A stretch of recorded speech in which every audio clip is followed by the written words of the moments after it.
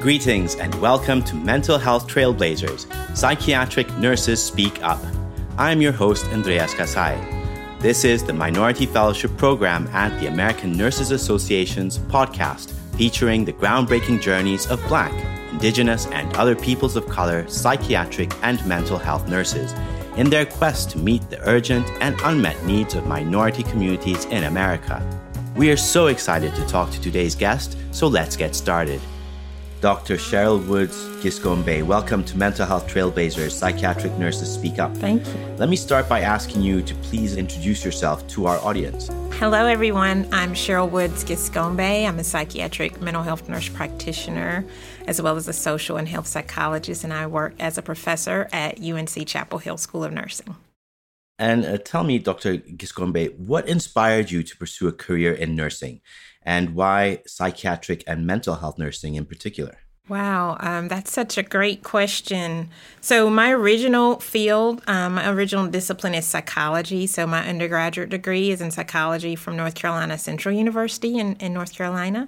And my goal was to earn a PhD. And so after doing research as an undergraduate student, I decided that instead of being a clinical psychologist, I wanted to be a social and health psychologist to learn about the social and relational factors that contribute to health and illness. But my very first semester as a PhD student, I collected data in a hospital clinic. We collected data from pregnant women to understand the contributions of stress to birth outcomes.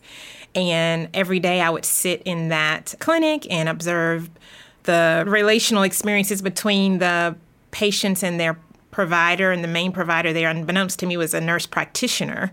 And so I was already starting to desire more hands-on work in addition to my research, and was not certain that I wanted to finish my PhD.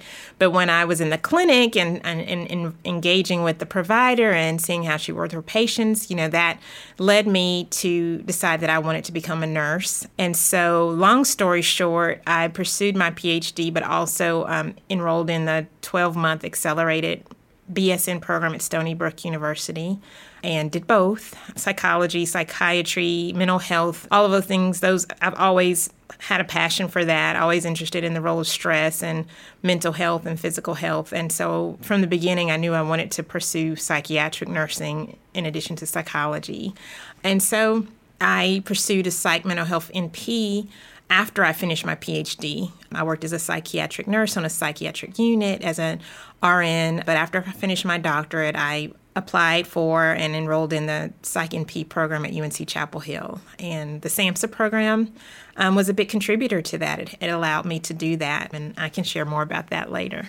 Thank you for that, Dr. Giscombe. I'm curious to hear more about how learning or hearing more about the social backgrounds of, the patients that you were observing at that clinic, how that influenced your research interests. Actually, I think they were kind of solidified prior to working in the clinic. I was always curious, I guess since being a teenager, curious about why African Americans had higher rates of certain chronic health conditions like diabetes and heart disease, HIV. I wasn't willing to accept that it was just because. I figured there must be something behind that. And my mother worked as a case manager, so I got to see a lot from her work in terms of social factors that influence people's lives. And my father is a retired dentist, so my sister and I worked in his office from really young. Maybe I was 11 or 12 when I started. So we saw social factors there, too, that influence people's ability to access and follow up with health care. Again, I was really intrigued by emotional well-being and psychological well-being and what role that played in overall health and well-being. So what are some of these social historical factors that are particularly unique to African American women that impact their psychological and physical health? Well, the history here in the United States, and I guess all over the diaspora, is historical factors related to oppression and trauma and how that has affected families and access to quality of life, quality of where we live, quality of how we work, the family structure. It's not just all negative, it's also the resilience factors, what things allow Black women and Black people in general to be resilient despite all of the chronic trauma and stressors they've experienced over generations. So As an undergraduate student, and actually even as a high school student, I took courses in African studies and Black studies.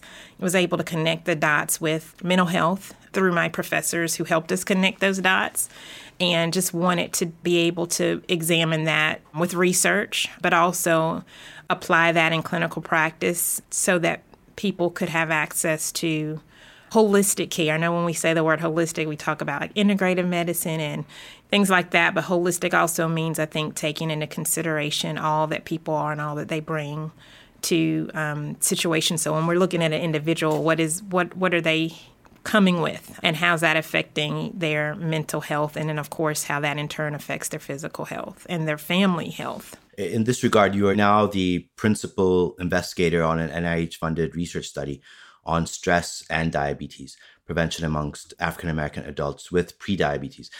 So how big a problem is diabetes among African-American communities, and how does that compare with other ethnic or racial groups?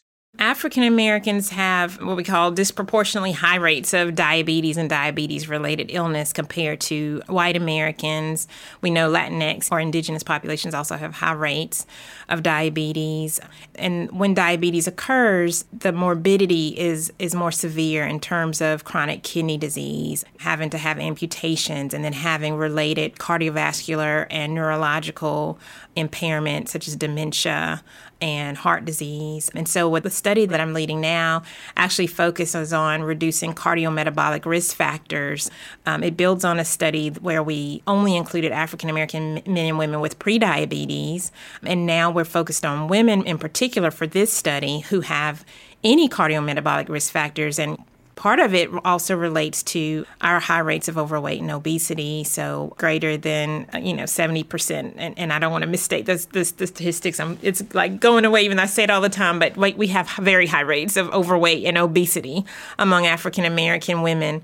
And that contributes to more sedentary behaviors, like sedentary behavior leads to that, but it contributes to more of that, which then makes it harder for women to engage in activities that can reduce their risk for cardiovascular diseases and diabetes.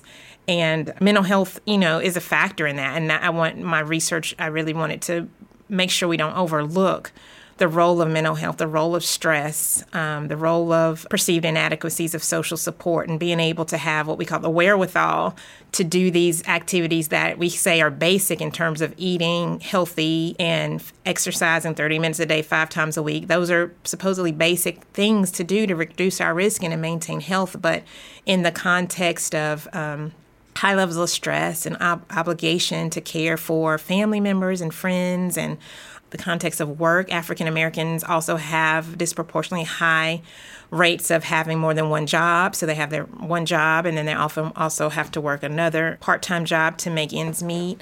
And so that affects our sleep and quantity and quality. So it's like all these things come together. And so if we really want to reduce these rates of cardiometabolic illness, we have to focus on all of those factors, in addition to helping people know that they can do this, not just telling them to do it and then leaving them alone to do it, helping them to understand the connections between all of these things and to acknowledge the fact that stress is important and that they're not alone, and in recognizing that stress is a factor that must be addressed also to reduce these risk factors. And how is the message getting through, particularly to the people who are affected, to the women who are undergoing this stress and have all these multiple pressures? People know themselves, they know the stress that they're undergoing, but is the acknowledgement that this is something that can be handled or that can be treated or massaged, if you will, through accessing psychiatric and mental health care? Is that acknowledgement there? And if they do acknowledge it, is it possible to get the care, and what kind of care do they receive? That's such a great question. I developed a conceptual framework called Superwoman Schema. And when we were doing the foundational research for that, which was supported by the SAMHSA MFP program, I asked that question of women: can you do all of these things and take care of yourself? And I would get this look of bewilderment, like, I'm not so sure. From most of the women, it was like a big question because they didn't know that they could fit it in. the more we talk about mental health and acknowledge, because there's a stigma, right? And so in some situations, people aren't talking about it because they feel that they are not supposed to show weakness or show vulnerability. But over the years, there's been more discussion about the stigma of mental illness. And I think the pandemic has definitely been a double-edged sword because there's much more discussion about stress and the need to engage in self-care. And people are, I think, more willing to disclose that they need extra support. And so I'm grateful, not for the pandemic, but grateful for the fact that it seems like the stigma of having emotional distress or mental health concerns is being reduced. And so it's a journey, though, because even though women who've been in our study, we talk about it, we acknowledge it, they share, it's a different thing when then they go home and try to figure it out. So what we found from our first study, after we did focus groups and interviews with those women, they loved our intervention. They loved the fact that we were acknowledging all the different multifaceted aspects of their lives. But they said when they would go home, it's almost like they lost those lessons because there were still all those things to do. And so in this study, we're trying to help implement it more so in the home setting. And actually, we designed this study to be community-based. It was going to take place in a community center where we had our interventions, but the pandemic forced us to do it virtually via Zoom. And that's actually not a bad thing because now they are having to do the intervention components in their home, having to set up places in their home and use what's in their home to actualize the intervention.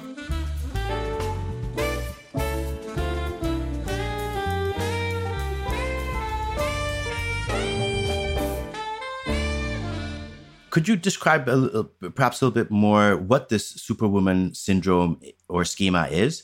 As a graduate student, my focus was on stress and coping. So the contributions of psychological stress to health outcomes, looking at two primary pathways, how stress influences our behaviors and also how stress leads to psychophysiological mechanisms that influence blood pressure, diabetes risk, etc. In research on stress, we have more information that stress is a factor, right, that contributes to adverse outcomes.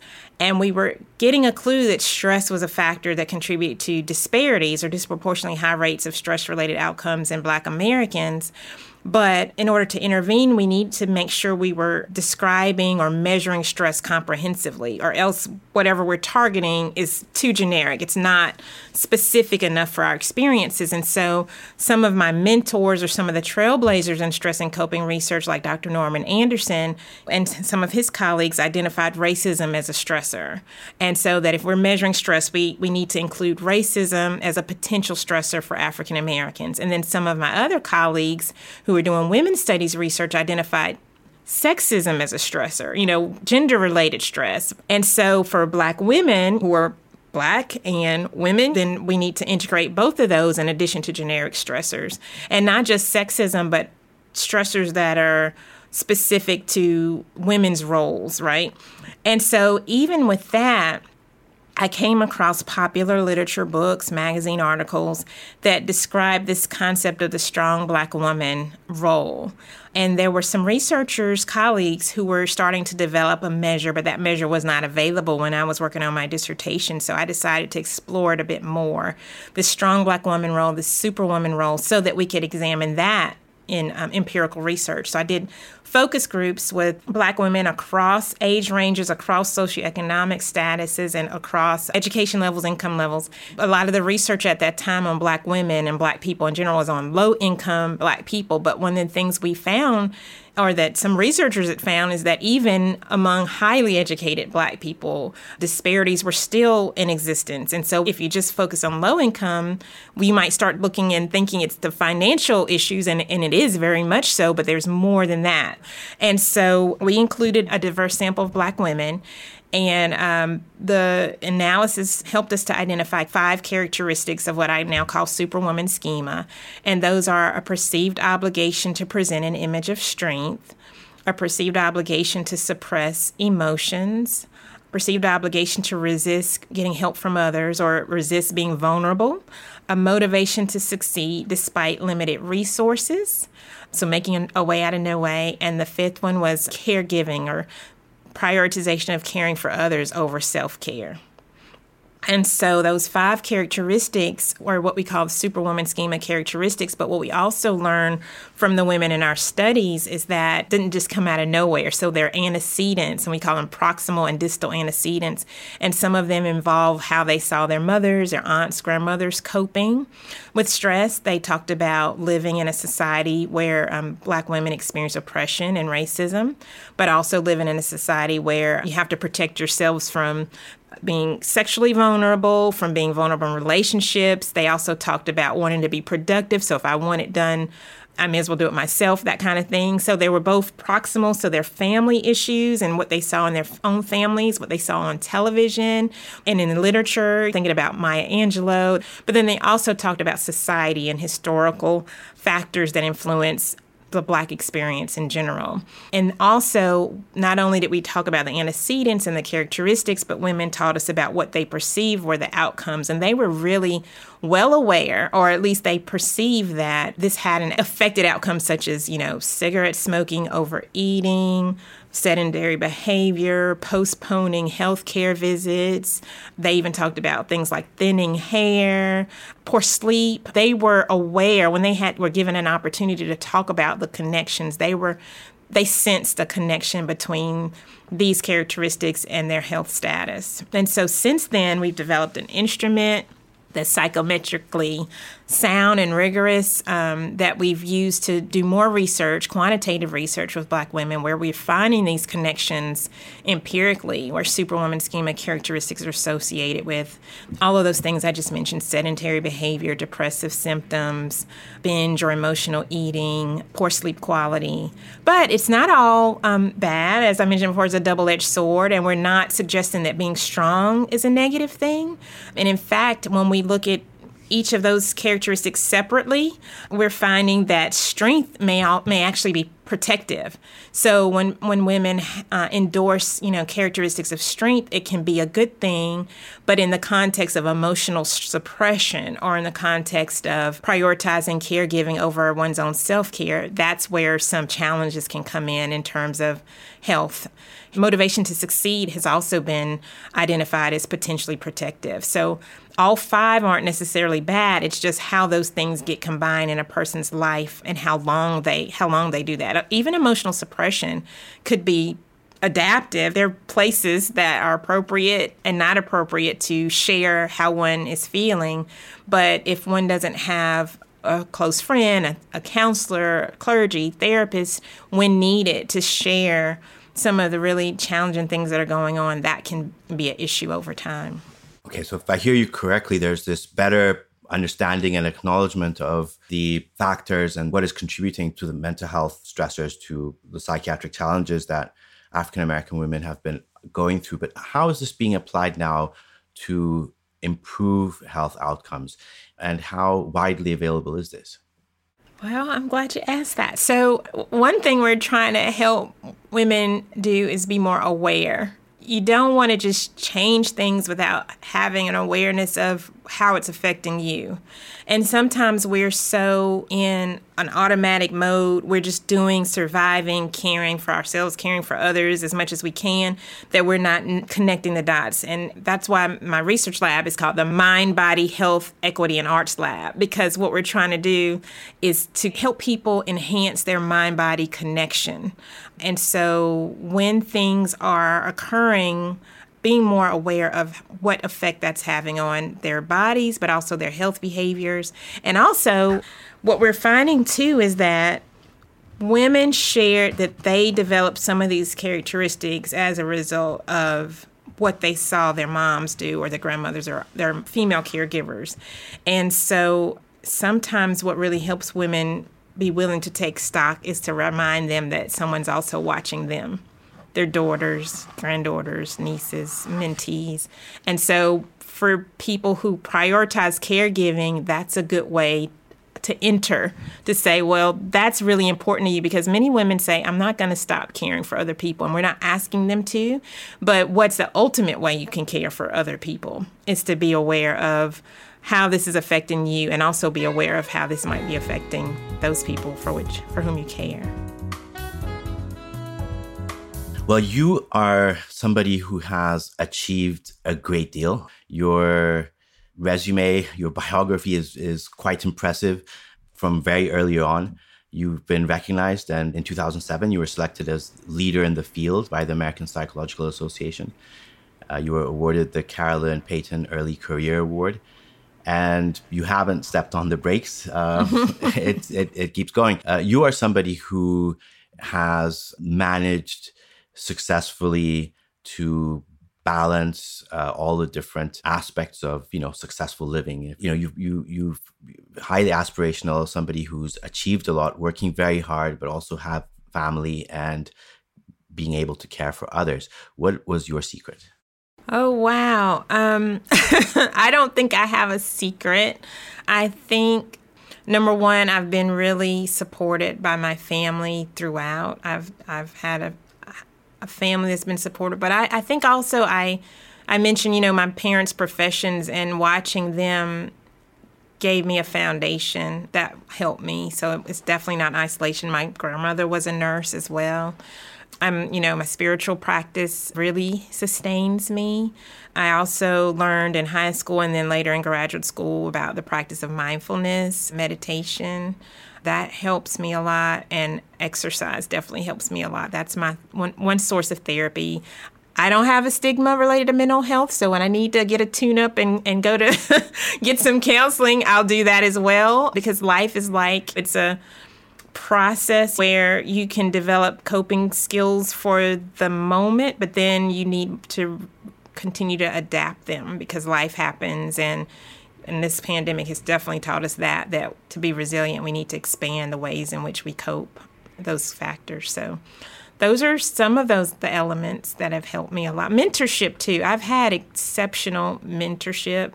And again, I mentioned this before, but the SAMHSA MFP program has helped me so much, not only when I was awarded the funding, but the community of scholars. Even if I don't talk to everyone all the time, that they're there, and it's like a support. So that's been very helpful too. Yeah, absolutely. I mean, the MFP is like this super family that embraces everybody and gives them the nurturing that, gets them through. I've heard this testimony from so many people. Let's turn to the Minority Fellowship Program. How did you become aware of the program and get appointed as a fellow? And if you could give us a little bit more detail into how significant the program has been in your trajectory as a psychiatric and mental health nurse scholar. It's meant so much. I can't say enough about it, but I think I initially learned about it when I was in graduate school, finishing my PhD. I knew I wanted to become a psych mental health nurse practitioner, so it was kind of on my list of something to explore. And at the time, they had postdoctoral support in addition to pre-doc support, and it was prior to the master's support that they have now.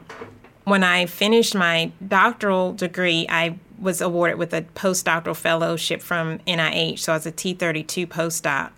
And I applied to and was enrolled in the Psych NP program, but I took it very slowly because I had a little baby at home, and also I was trying to get my research going. So I really took courses slowly, but I knew I wanted more time to finish the Psych NP before I pursued a faculty position, even though people were telling me I didn't need another postdoc and I didn't need to be a Psych NP. I need to just focus on my research, but I just wanted to make sure I did research that was practical and that would have an effect on people's lives clinically. And so it was my passion to do the Psych NP. And so I needed additional support because the T32 was only 2 years. And so I saw again the SAMHSA program, and I applied for it for additional postdoctoral funding. And I specifically requested if part of my training could involve completing the Psych NP, and that was supported. And so it was the most rigorous. I've been on a lot of postdoctoral training programs even to this day, and the MFP, it really was rigorous in terms of scheduling and demands and expecting us to be excellent. So it was a really good grooming program, to say the least. And so not only that, But I was supported in an extreme way to do my own research. Some postdocs, it's fine to work on their mentors' research. And at the time, it was Dr. Faye Gary was the director of the program.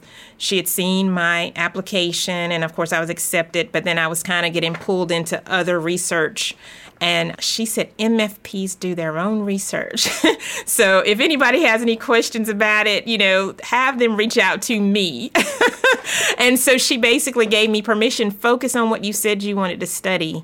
I could not tell you enough because it set me up so nicely. If I had gone straight into a faculty position, I would not have finished the Superwoman Schema research, the foundational research. And not only that, during those additional 2 years of postdoctoral support, I wrote my first ever NIH proposal as a PI, multiple PI with a collaborator, and we got that award. We had to resubmit it two times. We got it on the third time, but that was when I was funded by the MFP. So that time that I had to write the grant, resubmit, and then so when I started my faculty position, I started with funding from NIH as a multiple PI. And I had my Superwoman Schema qualitative data supported by the MFP. And I had my Psych NP. Those three things during that program. Other postdocs would not have been as enthusiastic about supporting me to get a Psych NP degree. They would have wanted me to strictly focus on research. And I was able to do both.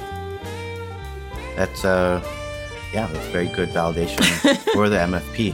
What advice would you have for current fellows that are going through the program or those who've recently graduated? Are there things that you wish someone had told you as you were going through?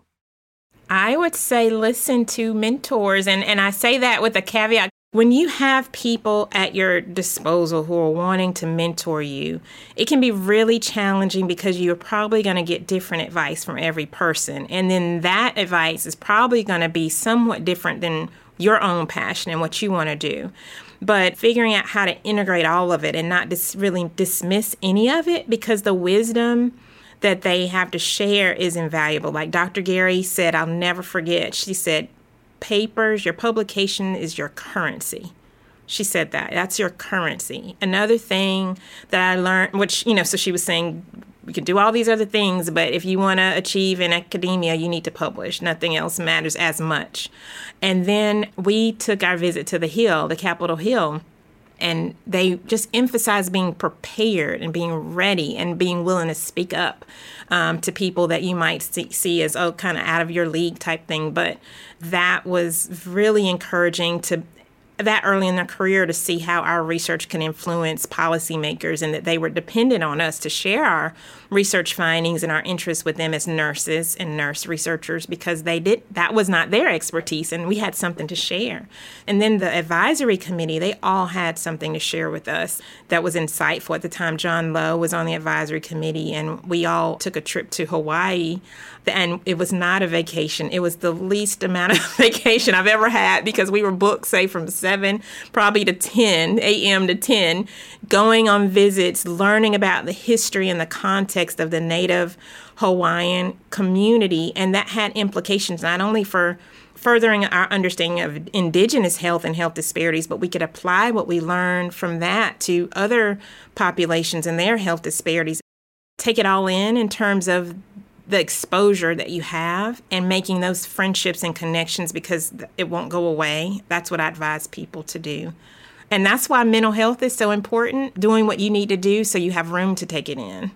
It's wonderful that this opportunity is made available, one, to be exposed to so much, and then also the freedom to then identify what is your passion and the resources to pursue that. Yes.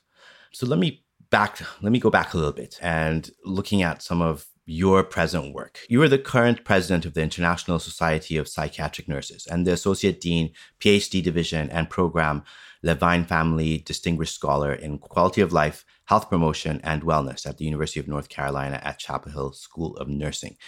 Could you tell me more about your program on mindfulness and wellness? I know you've mentioned some aspects of it.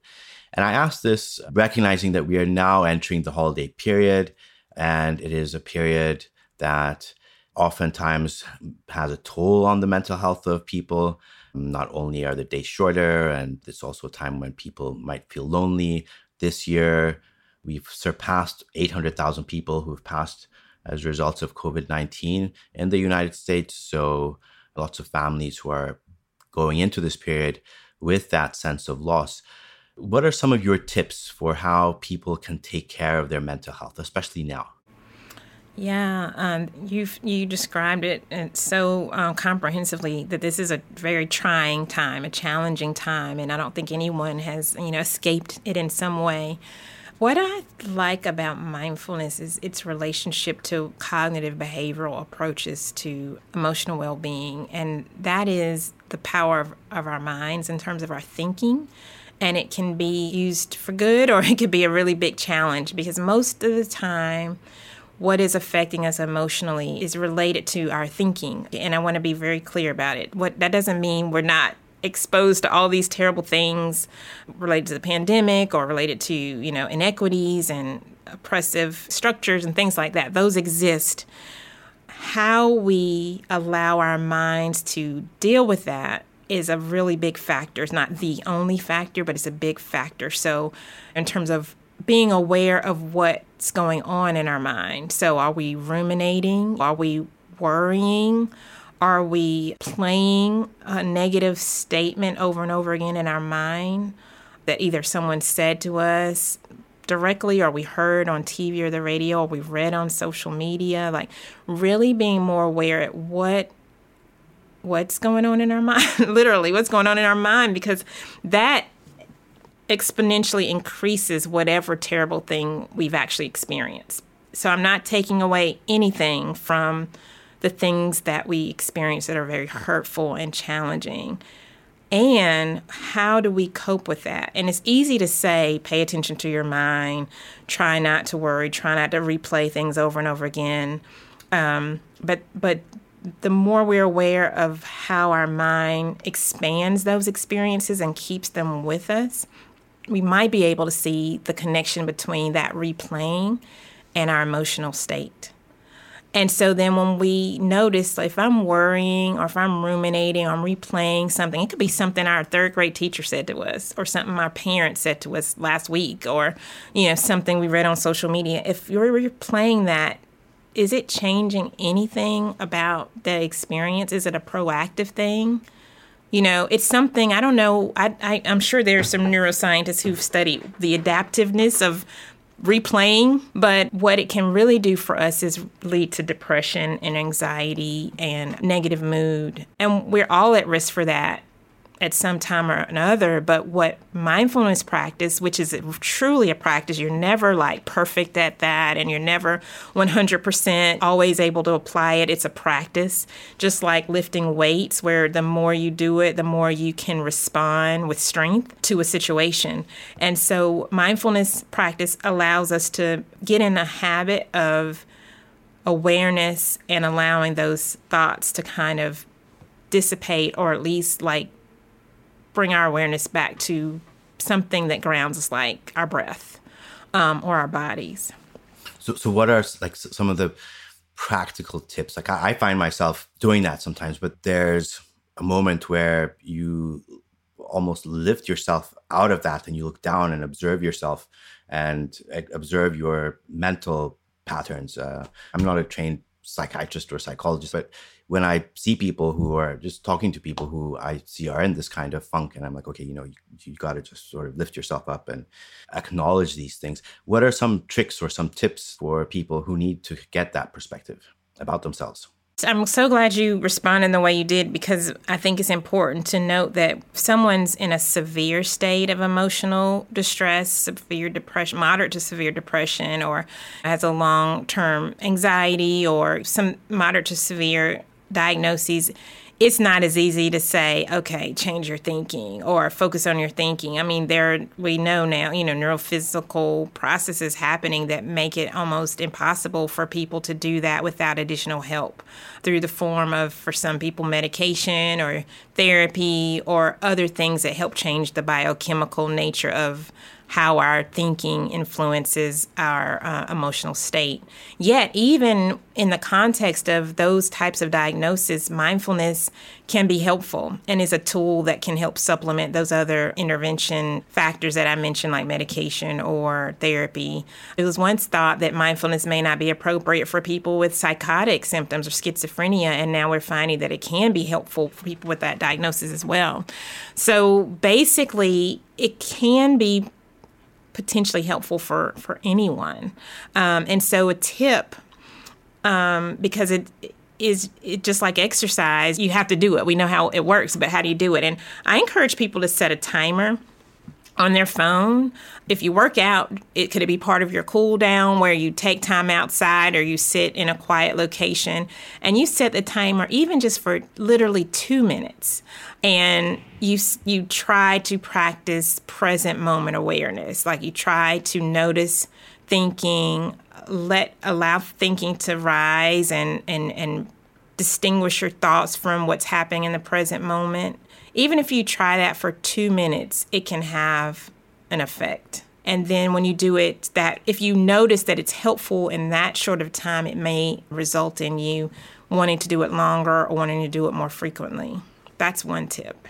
And are there places where people could go to learn more about this? Yeah. Yes. Most major cities and major medical centers now have courses in mindfulness. One challenge related to that is the cost. They tend to be expensive.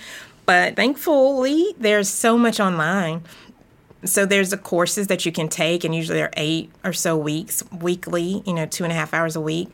But now there's online courses, there are online modules, there are even apps and software companies that provide mindfulness education that people can access. So even if you go YouTube and you try to find mindfulness practice like sitting meditation or body scan meditation, if you enter that into a YouTube search, there'll be lots of different choices for you to select, options for you to select to experience the practice. But how do you filter out the quality stuff? Yeah, that's such a great question too. I have some thoughts about that. I guess for the most part, because I go to YouTube often and share links with students, a lot of that is online is quite high quality. But Dr. Jon Kabat-Zinn is one of the most well-renowned mindfulness instructors and the creator of mindfulness-based stress reduction. So his books are accessible, as well as recordings from him online. But there's the Headspace app, and then there's also Calm app that are both really used. There's another one, her name is Rhonda Magee. She's an attorney and an academic in California. Rhonda Magee, M-A-G-E-E. She's an African-American woman who has really integrated mindfulness and social action type work together. And she has recordings and interviews on the internet that are easily accessible, as well as books that are available to the public. So she's a good place to start, too.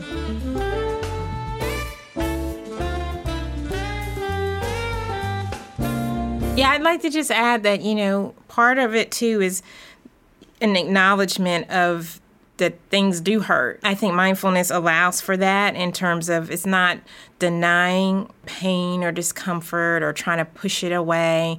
It's those feelings are going to come, and acknowledging their presence, but then understanding that they're not permanent and that they come and go. And so when they're coming in, or like we say, when the wave of it is in, what do you do during that wave? You have a little bit more wherewithal to choose, more space to choose.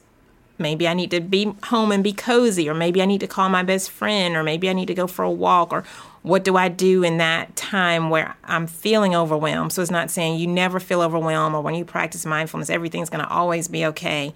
No, because life still happens. It's just what do you do when you're aware that you're not okay, and what can you do to improve your situation in that setting?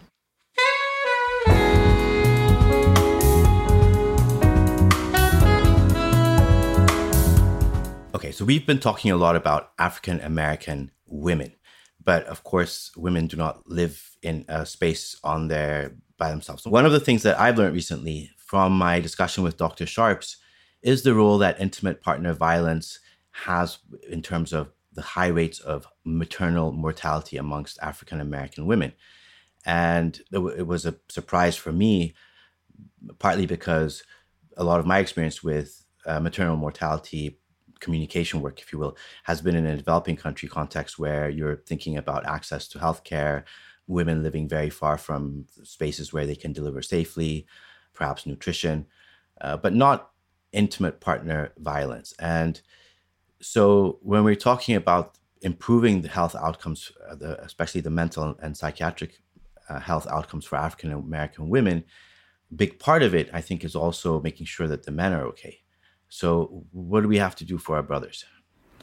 Yeah, I completely agree with you. And it's probably an element of Grant's personship that I focus only on women. You have to take things incrementally, but I'm really dedicated to supporting the well-being of the family. And that means all the different individuals in it, but also specifically interested in the well-being of African American men. And so I hope that at the next iteration of the study will include men as well. But I'm fortunate to work with Dr. Wisdom Powell Brown, who's a colleague who works at University of Connecticut, where has expertise in Black men's health. And so we're actually collaborating on a project to implement mindfulness with young Black men. A lot of my therapy practice as a psych NP, most of my clients were men. Black men. And so I think my concern and experiences with Black men across my life, colleagues, classmates, was a big part of what made me decide I wanted to be a psychologist and a psych NP, because you're right, women are definitely not isolated from other individuals in their family unit or their partners, sons, fathers, etc., brothers. But Black men, just like Black women, have had a very unique experience in the United States, for example, and there needs to be an awareness of the factors that contributed to that, as well as a desire to develop really tailored programming for them that they can see that's theirs and was developed for them, and care about, that has concern about their willingness to engage. You can't just give something that wasn't tailored for them. And it needs to not just occur with Black men, but young Black males as well. So that's a whole career's worth of work, probably for numerous people. And that's where it's really wonderful to kind of collaborate with others so we can put our heads together and develop those approaches. Yes, there's a lot of work to be done, and it's great to see that work is slowly coming through. Another thing that I wanted to explore with you is the impact of media and social media and the images that are out there, very conflicting images about the representation of Black people in media and social media. You have, on one hand, you've got people like Oprah and, people who've really risen to the top against all odds. And then you have your athletes, and then, the musicians, the Cardi B's, etc. You also have images of Haitian migrants on the border being harassed by law enforcement. First, what is the impact of all of this on the mental health of especially young African Americans coming up? And how do we make sure that it doesn't become toxic? Yeah, that's such a great question. I have two a 12-year-old and a 16-year-old. And so my husband and I are always curating what they watch and trying to balance out what they see. And if we can't do that, then we're talking about what they see to try to help them have a critical approach to digesting what they're seeing. And so this is beautiful. First of all, the podcast, telling our own stories. And I think that's what's going to have to happen more. So independent or, government affiliated institutions that help to tell the stories. It's so important because not seeing oneself represented can be toxic to a person's ability to actualize or see what's possible. And not just for Black Americans, but for all people to have a conception of this idea of who Black people are and have these extremes, like you mentioned, but not enough in the middle. And I actually think it's really important to think about research scientists and potentially the support of them having skills in documentary work. We think about interventions and trying to affect population health, but we know that many of our interventions and a lot of our research does not get disseminated to the public in ways that it can really have a strong impact on outcomes. But we facilitate storytelling through either quantitative or qualitative data. And so there's so much that we're not seeing about, I shouldn't say the average American or average Black American, but those stories are not told. As you were talking, I don't know why my mind actually went to Delroy Lindo, the actor, who is an example of many of the roles he plays or the many of the ways he articulates his work in film and the arts is really that middle of the road balance that we don't see. It's not all this flash, and it's not like this person that's extremely vulnerable. It's a person that has developed his craft, and he's really, I can't find the word, the classy comes to mind. You think about someone who has self-respect and honors himself, all of that. And we don't see enough, particularly of Black males on TV. So I know I'm long-winded with my answers, but I think there's room for us as scientists. I think we will reach more of the younger generation if we add that to our training in some way of scientists, because young people aren't as willing as I think some of people my generation or the ones before me to wait so long to have an impact, because they have access to ways to reach people through Instagram and Twitter and their own web pages. But we want them to curate, like you said before, evidence-based information, reliable, high-quality information so that it goes further along. And so for scientists, doctors of philosophy, mental health nurses who are MPs across the board, like if we have that as an additional tool for dissemination, that would really be excellent. I agree. We have an African saying, until the story of the hunt is told by the lion, the story will always glorify the hunter.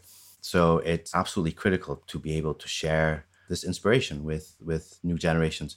And this, I think, is bringing us back to the present moment everybody all across the world is experiencing, and that is the pandemic. We've touched on it earlier. But are there particular psychiatric and mental health challenges that you see emerging that the healthcare community, nursing, has not perhaps paid enough attention to, and that you would like to call attention to?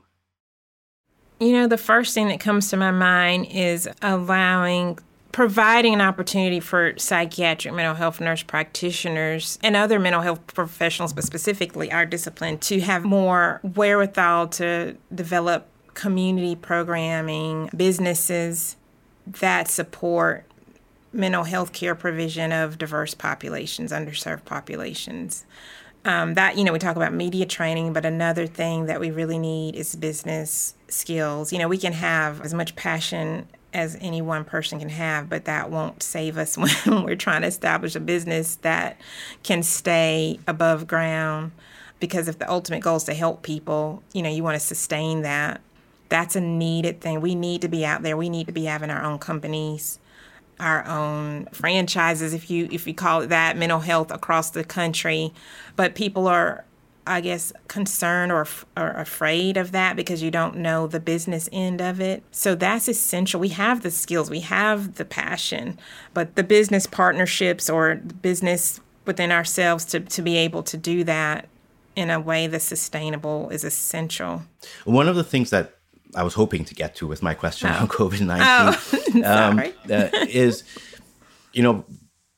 what's happening in urban spaces these days. And I'm thinking of Washington, D.C., and maybe this is just anecdotal, but there's a definite rise in crime and a sense of insecurity that impacts, of course, the communities, but also people who are living in places like Southeast D.C., and then care providers that might be coming in from other places to work in these areas.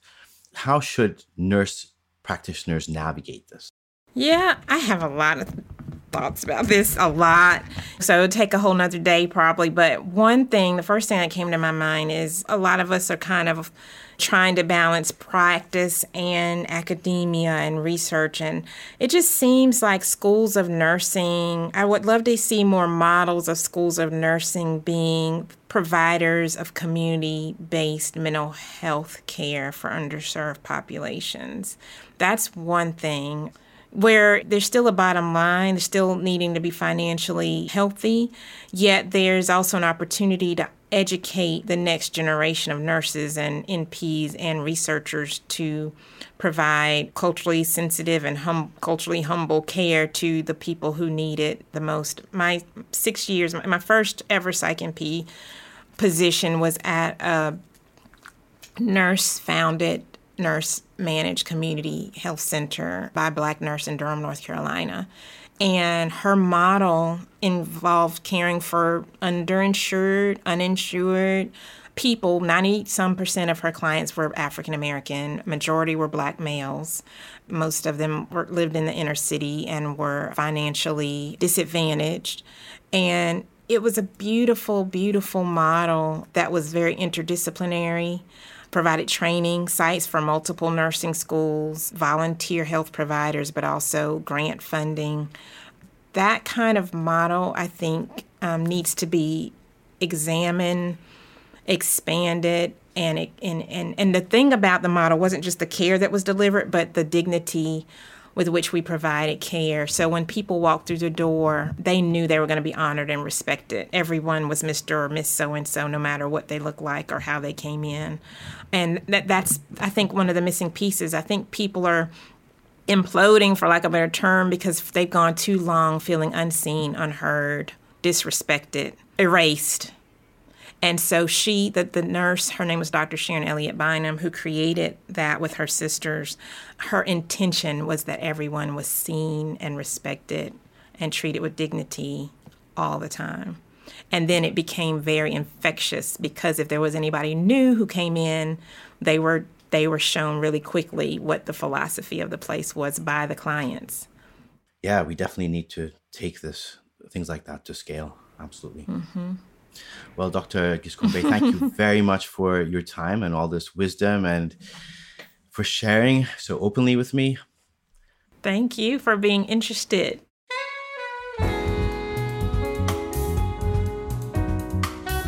And that does it for this episode of Mental Health Trailblazers, Psychiatric Nurses Speak Up.